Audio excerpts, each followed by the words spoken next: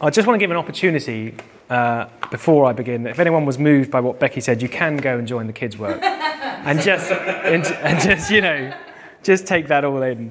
But yeah, it's great to be here. We were here a couple of weeks ago. We met a number of you then, but it's great to be back. And I'm speaking on Acts 4:23 through to 31.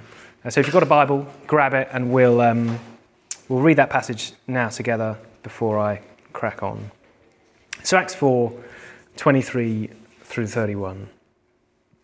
On their release, Peter and John went back to their own people and reported all that the chief priests and the elders had said to them. When they heard this, they raised their voices together in prayer to God.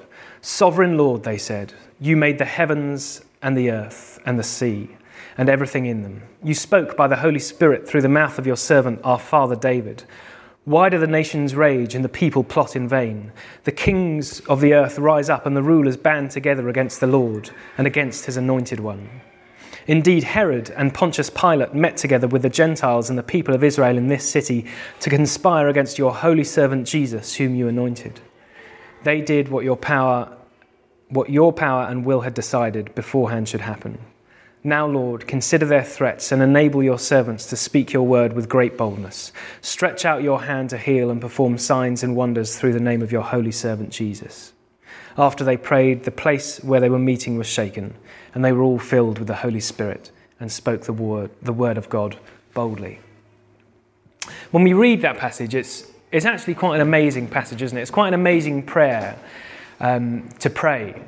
And I have a confession to make. When I started preparing, when I was reading this, I really struggled to get into the passage. I really struggled to be moved by it. And as I was prepping more, I realised it's because it's not really an appealing prayer to pray.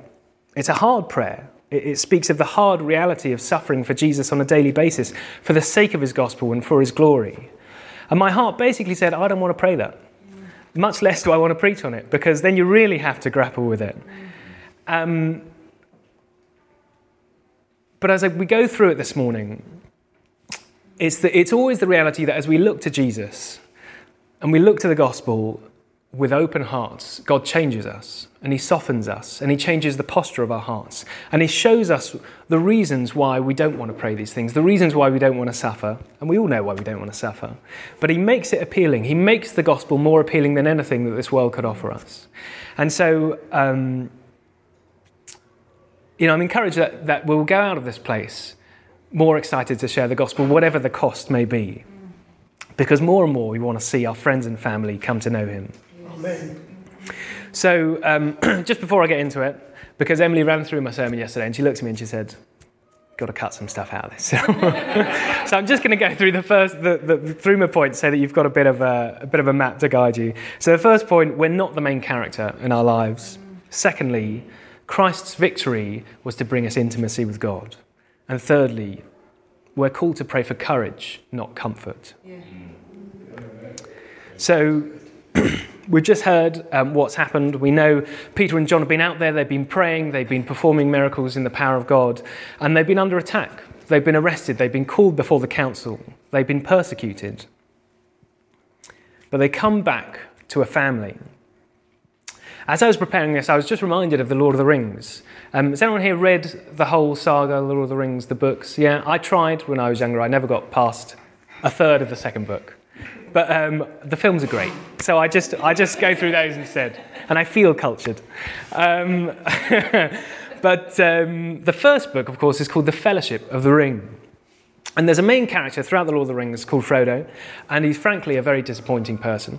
Especially in the film, he's just a weak little, and I think, why do I want to watch you for 3 hours at a go? And, he's unappealing. He doesn't make me want to read the books. He doesn't make me want to watch the films. But Tolkien is cleverer than my critique gives him credit. You see, the first book is called The Fellowship of the Ring. It's not about Frodo, really. Frodo's the one that carries the ring, and he carries the burden. But actually, it's about a team of people who choose to give up their lives to one another. They choose to pursue something that's beyond themselves because they've been given a vision. They know that there's evil. They know that they're the ones that have to take responsibility. And so Frodo and his character and his weakness doesn't carry the story at all. It's his friends. It's the people that are with him. It's a fellowship that are committed to going against the evil. And here in Acts 4, we see this same family, this same fellowship, a group of people that are devoted to bringing good news, no matter what the cost. They want to bring liberation for the poor and freedom from captives. Verse 23, right at the beginning, says, Peter and John went back to their own people. And when it says their own people here, it's not that the Jews, the high and mighty said, oh, go back to your own people, back to the slums, Peter and John. No, it's not that they had to retreat to their place, but they went back to their own, to their family, to the people that loved them, to the people that they loved. And they endured persecution together. It wasn't just Peter and John out there and they came in for a quick pit stop and then they go out. No, they're a family walking together into the face of the enemy, into the glory that God had for them. And so they went back to their family to tell them everything that happened, to encourage them, because that family carried them and they supported one another. So here we are, we're looking at the family of God, a fellowship of believers that are bound by God's Spirit and by God's purpose and his mission on their lives. And they know that their story isn't actually about them. It's not about what they've done today. It's not bound up in Peter or in John or in any one of them. It's bound up in Christ. And they're equals, walking together, gifted differently, but walking together to bring God's good news. And this prayer really is an insight to the engine room of their success. We see their beating heart, their trade secret. Verse 24, it says, and when they heard it, they lifted their voices together to God, and they said, Sovereign Lord, who made the heavens and the earth and the sea and everything in them. It wasn't about them. It isn't about me. It isn't about you. They didn't lift their voices and say, Peter and John, tell us again the miracle. Tell us again how brave you were, how witty you were, how cleverly you spoke against them. They said, Sovereign Lord. Yes. Enter the main character. That's great. Now, I work for a company called Sovereign. And unfortunately, they've taken the Lord's title in vain. You see, the dictionary definition of sovereign, in fact, every definition in vain, the dictionary definition of sovereign runs one that exercises supreme authority within a limited sphere. I think it's an aspirational name for them. I've seen their sphere, it is in fact limited, and their authority is definitely not supreme. But, I enjoy working there. But when we look at that dictionary definition, and then we look at God, we think, well, that doesn't fit either. God does exercise supreme authority, but his limited sphere is the entirety of our known reality and everything beyond it. Yeah. There's nothing beyond his control. Yeah. Nothing is outside of his reach. Yeah. Nothing is done without him allowing it to happen. Their Lord, your Lord, my Lord, if you know Jesus as your own here, is sovereign over your life. Yes. Even me standing here breathing is only because Christ upholds this universe. He gives me breath in my lungs. Yeah. And it's precisely this God that these followers of Jesus turn to with confidence. They turn to the main character. Psalm 104 says, he makes the clouds his chariot. He walks upon the wings of the wind. He makes the winds his messengers, flaming fire his ministers. He established the earth on its foundations. They know they are servants of this God. And they give him the glory when things go well, and they run to him when things don't. And right now they're under attack. Yes, many people have come to know Jesus, thousands of people, and it's amazing, but they face incredible opposition. The high priest. Now, to get a context, the high priest in Jerusalem was the top dog in the Jewish church, right? So in Israel, the high priest had a lot of weight. The elders and the scribes, so again, the supporting councils, everyone in Jerusalem, the heart of the Jewish faith was against these Christians. The spiritual elite, the people that people would count on for having authority and wisdom, have told them to stop, to silence this heresy about a man called Jesus, the man they claim to be God, a man they claim rose from the dead, that they cannot be silent about him. Only a few months before this, many of these Christians would have fallen over themselves to have an audience with the high priest, to have been spoken to by the elders and the scribes. They would have been honoured. But now they call them heretics.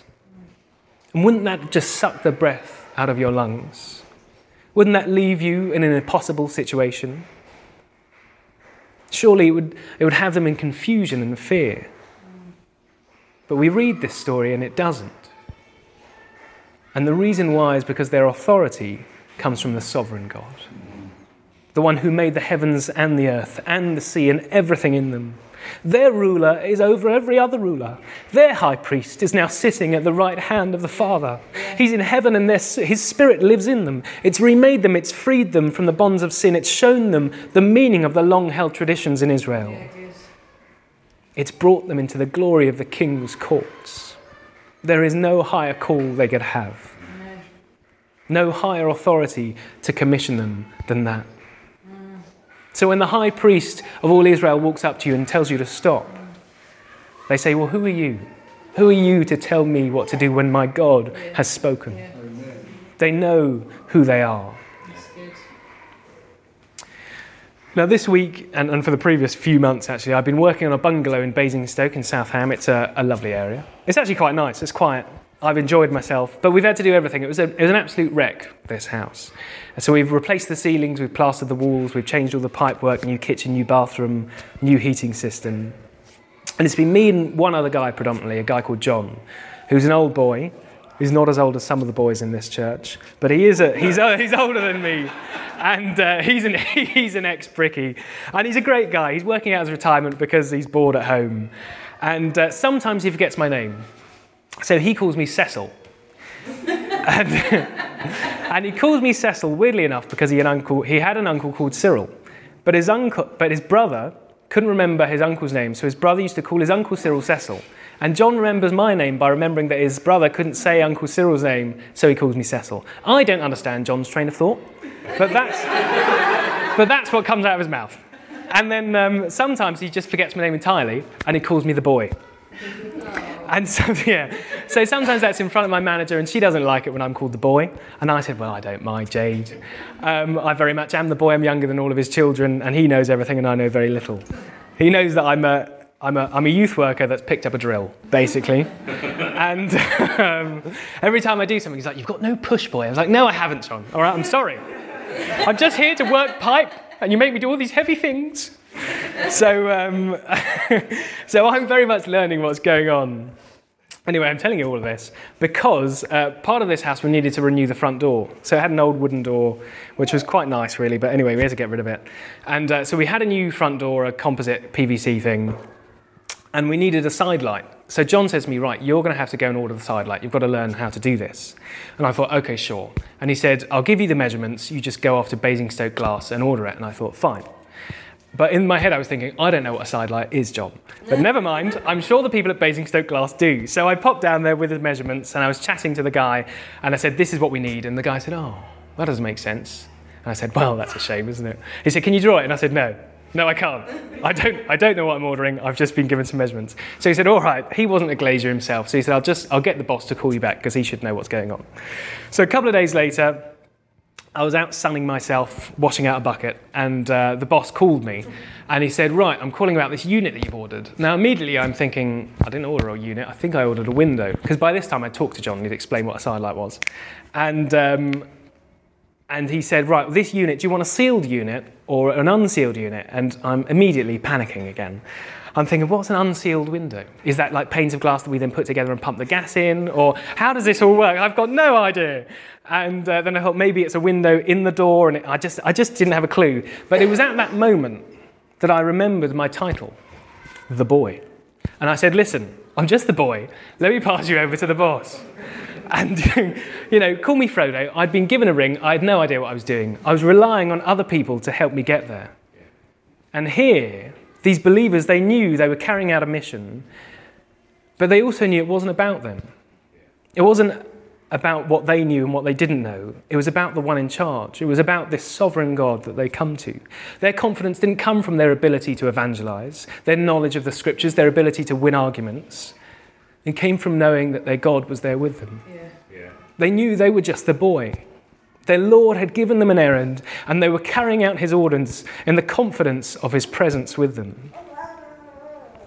That is what inspired them. They knew, I'm here, God's here, but he has raised me up to be his witness. Now, when you read the Gospels, we see that Jesus and his life caused a bit of a stir, let's say. He was all about creating something new. It was something revolutionary, and most people couldn't understand it. And it's not that the Old Testament and all the laws and all the ritual was a waste of time, But it wasn't the final answer. It wasn't the final piece in the puzzle. God had put Israel in place to be a witness to the rest of the world, to bring humanity into a more of an understanding of who God was and what he wanted and what intimacy looked like. But it wasn't the final piece. Now, we've read about the elders and the high priests and the scribes that are opposing the Christians, and they knew all of the Old Testament. They knew the laws. They knew how God was meant to work. And they were confused by Jesus.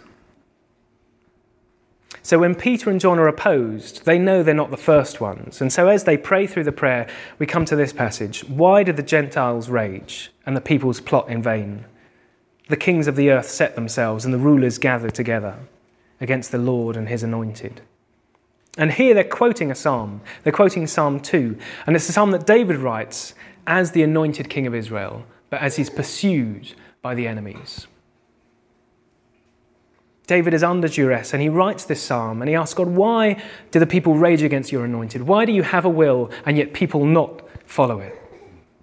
And we see that play out in David's life, but we also know that this psalm speaks about Jesus. It speaks about Jesus' life, the anointed one who came to be the last king, the king of all kings. And it talks of everything he'd have to endure. And the early church goes on in this prayer and they say, for truly in this city they were gathered against your holy servant Jesus, whom you anointed, both Herod and Pontius Pilate, along with the Gentiles and the peoples of Israel. Herod, Pontius Pilate, the Jewish elite, they're all here. They're all gathered against Jesus. They're calling for his death, for him to be deposed, thrown out, gotten rid of. And the early church knew that.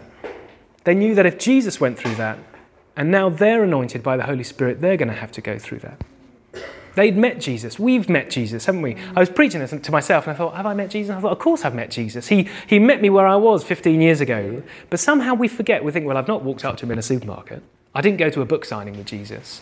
But he lives inside of us. They had met Jesus. They were filled with his Spirit. We're filled with his Spirit. And they understood something that most of the Jews could not understand. Israel had the laws, they had the ceremony, they had the things they had to do in order to enter the courts of God, but they could never really get there. Those things weren't enough. They didn't open access to God. There was only one person that could go into the Holy of Holies, and that was once a year. That was the high priest. Once a year he could go into the Holy of Holies to make atonement for Israel's sins. And he'd go in and he'd make sacrifices. But if he had sin on him, if he was unclean, he would be struck down by God's holiness. It was a fearful thing to be the high priest going into that room once a year.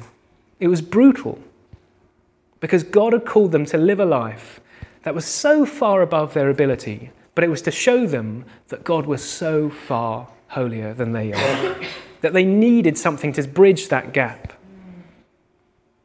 God's promise to Israel was, if you follow me, I'll bless you. And we see that under good kings, David, Solomon, before he goes bad. We see Israel prosper. God is faithful. And under bad kings, we see how Israel diminishes. It gets captured and taken over. And the high priests, the elders, the scribes, the ones that are persecuting these Christians, they're waiting for Israel's return to prominence. They're waiting for that glory to come back. They're waiting for God to lift Israel out from underneath the cosh of Rome and back into victory. They had their eyes fixed on that glory, but it was their own glory they were looking for. Instead, Jesus came with God's glory. He came with a self-effacing glory to bring us into his presence without the fear of death, so that we could share in a glory that was beyond our imagination. And we can't understand it. Each day I go home from church, and by Monday I've forgotten that taste of glory. We get glimpses of it, but we so often forget. Peter, who we read about in this passage, writes a letter later on in his life. And in that letter, in 1 Peter 4, he says this: "But rejoice, inasmuch as you participate in the sufferings of Christ, so that you may be overjoyed when his glory is revealed. If you are insulted because of the name of Christ, you are blessed, for the Spirit of glory and of God rests on you." There's something going on here, something that we can't fully understand. We grasp it, but we can't understand. And the Jews at the time, they couldn't understand what was going on. You see, we become so rooted, so grounded here, we forget why we've been put here. Just like the spiritual elite of Israel, they'd forgotten God's purpose. But Peter, the early church, they'd grasped it. They'd seen Jesus. They'd been remade. The Spirit lives in them. He'd given them a new purpose, a new home, a new glory, God's glory through his Son. And their desire, above all else, was to become more like him. And so they began to be treated like him. God came to earth in Christ and he suffered. He was spat on. His back was torn open. He was rejected by his friends. He suffocated on the cross as a criminal. And why did he do that? To bring us a life that's free from fear. A life that's not bound up in what's going on here and now, not grounded in the security of this world, so that we don't have to carry that baggage that we've spoken about already this morning, all the things that we hold on ourselves. And Jesus is over there and we think, how do I get there? And Jesus says, drop your life. Drop everything you're holding, everything you're worried about, all the things that you think you need, let them go and follow me. It's so hard to do, isn't it? Yeah. And then he meets us again and he changes our hearts and we think, oh, I don't need all this stuff. He says, yeah, I've been telling you that for years. Cyril, you're a slow learner. I say, yes, I know. And so I drop it and I move on and then I go back and pick it up sometimes. Yes. But he came in this world to give us a glory that's for all eternity. He gave us intimacy with God, unfettered access to the Trinity, the ability to walk into the Holy of Holies and not be struck down, a privileged right to call our God Father and know that he hears our prayers. That is the kingdom of God. And we have a wonderful foretaste now, but in eternity we will drink it deeply and fully. When that's our goal, when that's what captures our vision, this world becomes of no importance because our eyes are on the next. And the suffering that we have to endure is by the by. This life doesn't matter. Its comfort doesn't matter. Our privilege here doesn't matter.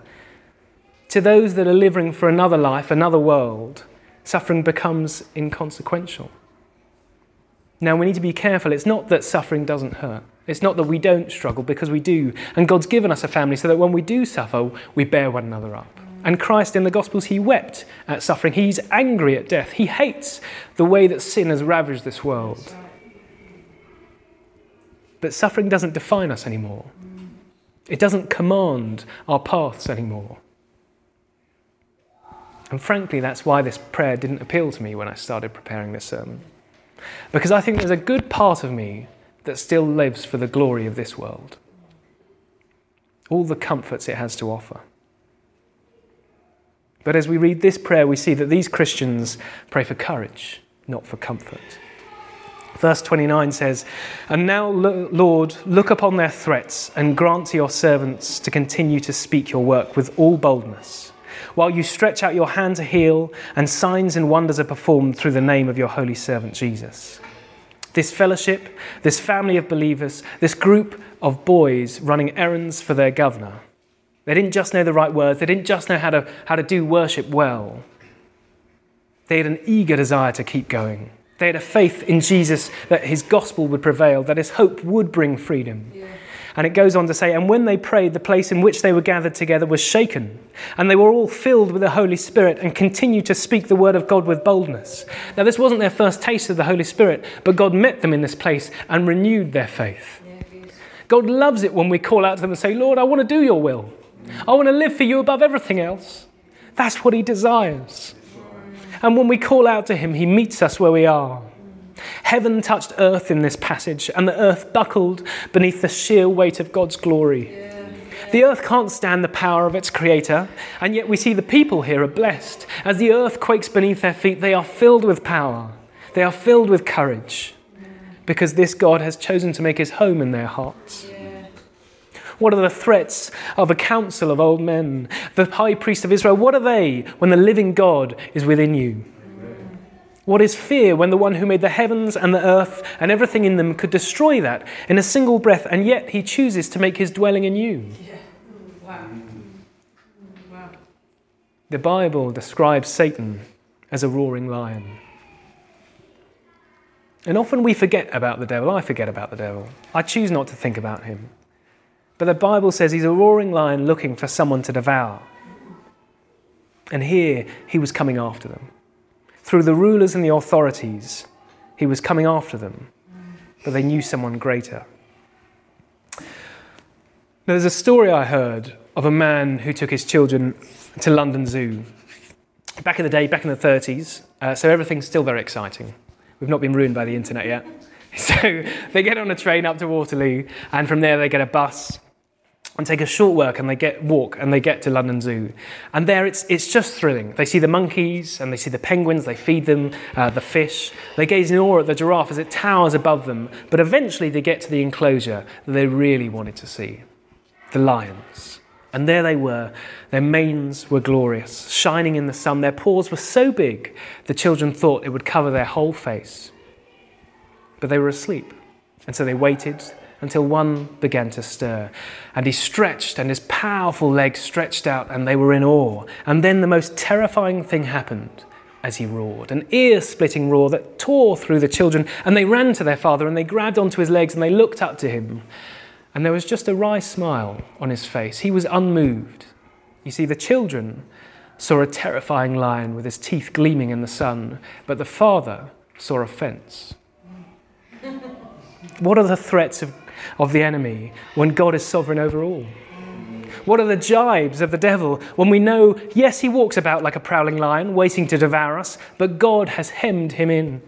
He is not free, and he is not all-powerful. He is an evil, but he is kept on a leash, and he is waiting to be extinguished. That is the reality. That is why we have boldness to preach. That is why we have boldness to speak to our friends of the gospel. That's right. He cannot go where God does not allow him. The Lord our God filled his people in this passage with courage. He reminded them of who he was, and he breathed into their hearts a reminder of who they were. They were soldiers in his army, commissioned for a purpose. They were not on their own. They were not abandoned by their general or their king. He was there with them, tending to their wounds, reminding of their might in him, and that their reward has already been won in Christ. They're not doing this to earn their place. They're doing this because they love their God. Yes, right. The earth shook and they were filled with courage. Courage, not comfort. Yeah. That was the gift that God gave them. And again, I see why my heart was hard to this prayer, because it's a tough reality, but it's our reality. For years, the world has sold us comfort, and that's our desire, a nice life, bring our kids up well, get them into a good school, have enough money to help them in university. We've got enough money in our pension to retire nicely. But that's not the way of Christ. That's not to say he doesn't bless us, because Emily and I have known his blessing even in the last 3 months as we've moved to Basingstoke to join Mosaic Church. He's just blessed us in incredible ways. He gave me a job that I didn't deserve and I'm still not qualified for. He gave us a house that we can't afford, but they chose to rent it to us for less. So we know that God blesses us with these good things, with these comforts, because he knows that, well, he loves us, doesn't he? He's not going to not give us good things. But when things start going south, it's not because God has left. It's because our security was never found in them, because he's given us a treasure that's greater. And though Jesus endured all this suffering, he's now sitting at the right hand of the Father. And we know whenever we go through it, one day I'm going to be up there. And Jesus is going to say, this is Cyril. He's my son. And he's going to rule all of eternity with me because he was faithful. Yeah. Because I gave him the gift of faith. I gave him my salvation, and he loved me and he told other people about me. Yeah. They were confident they would be with their God. Yeah. We have a sovereign God. Amen. Each day he sends us out with the collar of the gospel in our lives to speak boldly to anyone who will listen and those who won't. We need to live in a way that draws attention to us, not because we're hateful, not because we put people down, but because we speak the truth in love. And you see here in the passage, when you speak the truth in love, even when you heal people, people come against you. Because the devil is also at work. He's got his people out there, but we've got our God in here. We need to allow the gospel to leak out of our hearts and be a witness on our sleeves for everyone to see. We're not called to look for suffering, but we're not to live in fear of its coming. So I have to ask you today, I have to ask myself, what is God speaking to you about? Who is it that he's putting on your heart? Where is it he wants to send you? Or perhaps Like me, he needs to remind you that this life is not your own. It's not about you. It's been bought and paid for. You belong to someone else. And he's not coming to you with an angry father. He's not accusing you or beating you down. He's not saying be better. He's reminding you of the love Christ has for you. He's reminding you of the pain Christ went through for you. And it's that love that as we grasp, it disarms our hearts. It disarms our selfishness. We look at everything we've ever wanted and we see Christ and we think that really is rubbish compared to you, Jesus. It's that love that meets you with power.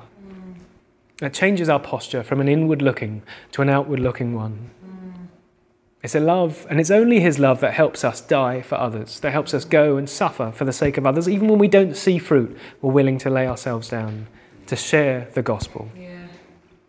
And you're here in Swindon. You're a lighthouse to those around you. You're here to bear one another up. You're here for in those troubled times when the enemy does come against, you're not going to bow your heads and say we're done. You're going to bow your heads and say, Sovereign God, Sovereign God, we're here for you. You've placed us here and we're going to fight for you because we know that you've got a purpose for us. We know that you want to bring people in. You know that we're not going to stay as this fellowship. We're going to grow because your gospel is real. Your hope is real. Yes. Yeah. And people need saving. So, Sovereign Lord, who made the heavens and the earth and the sea and everything in them, we bring ourselves to you again. Yeah. Amen. Lord, we want you to change us. Yes. We want you to reform our hearts. We want you to show us how wonderful you are. And we want you to show us how we're going to serve you. And we know it's not always in dramatic ways, Lord, but maybe it's in the small and the steady witness. Give us patience, give us courage, give us love for people that are hard to love. Yeah. And Lord, for anyone here that doesn't know you, for anyone here that knows of you but doesn't know that love, hasn't seen you in your glory, Lord, I pray for them, Lord, that you would show them your love. Yes. You would show them your glory. You would show them your power. And you show them what you made them for, Lord, to be your son or your daughter. In your name, amen.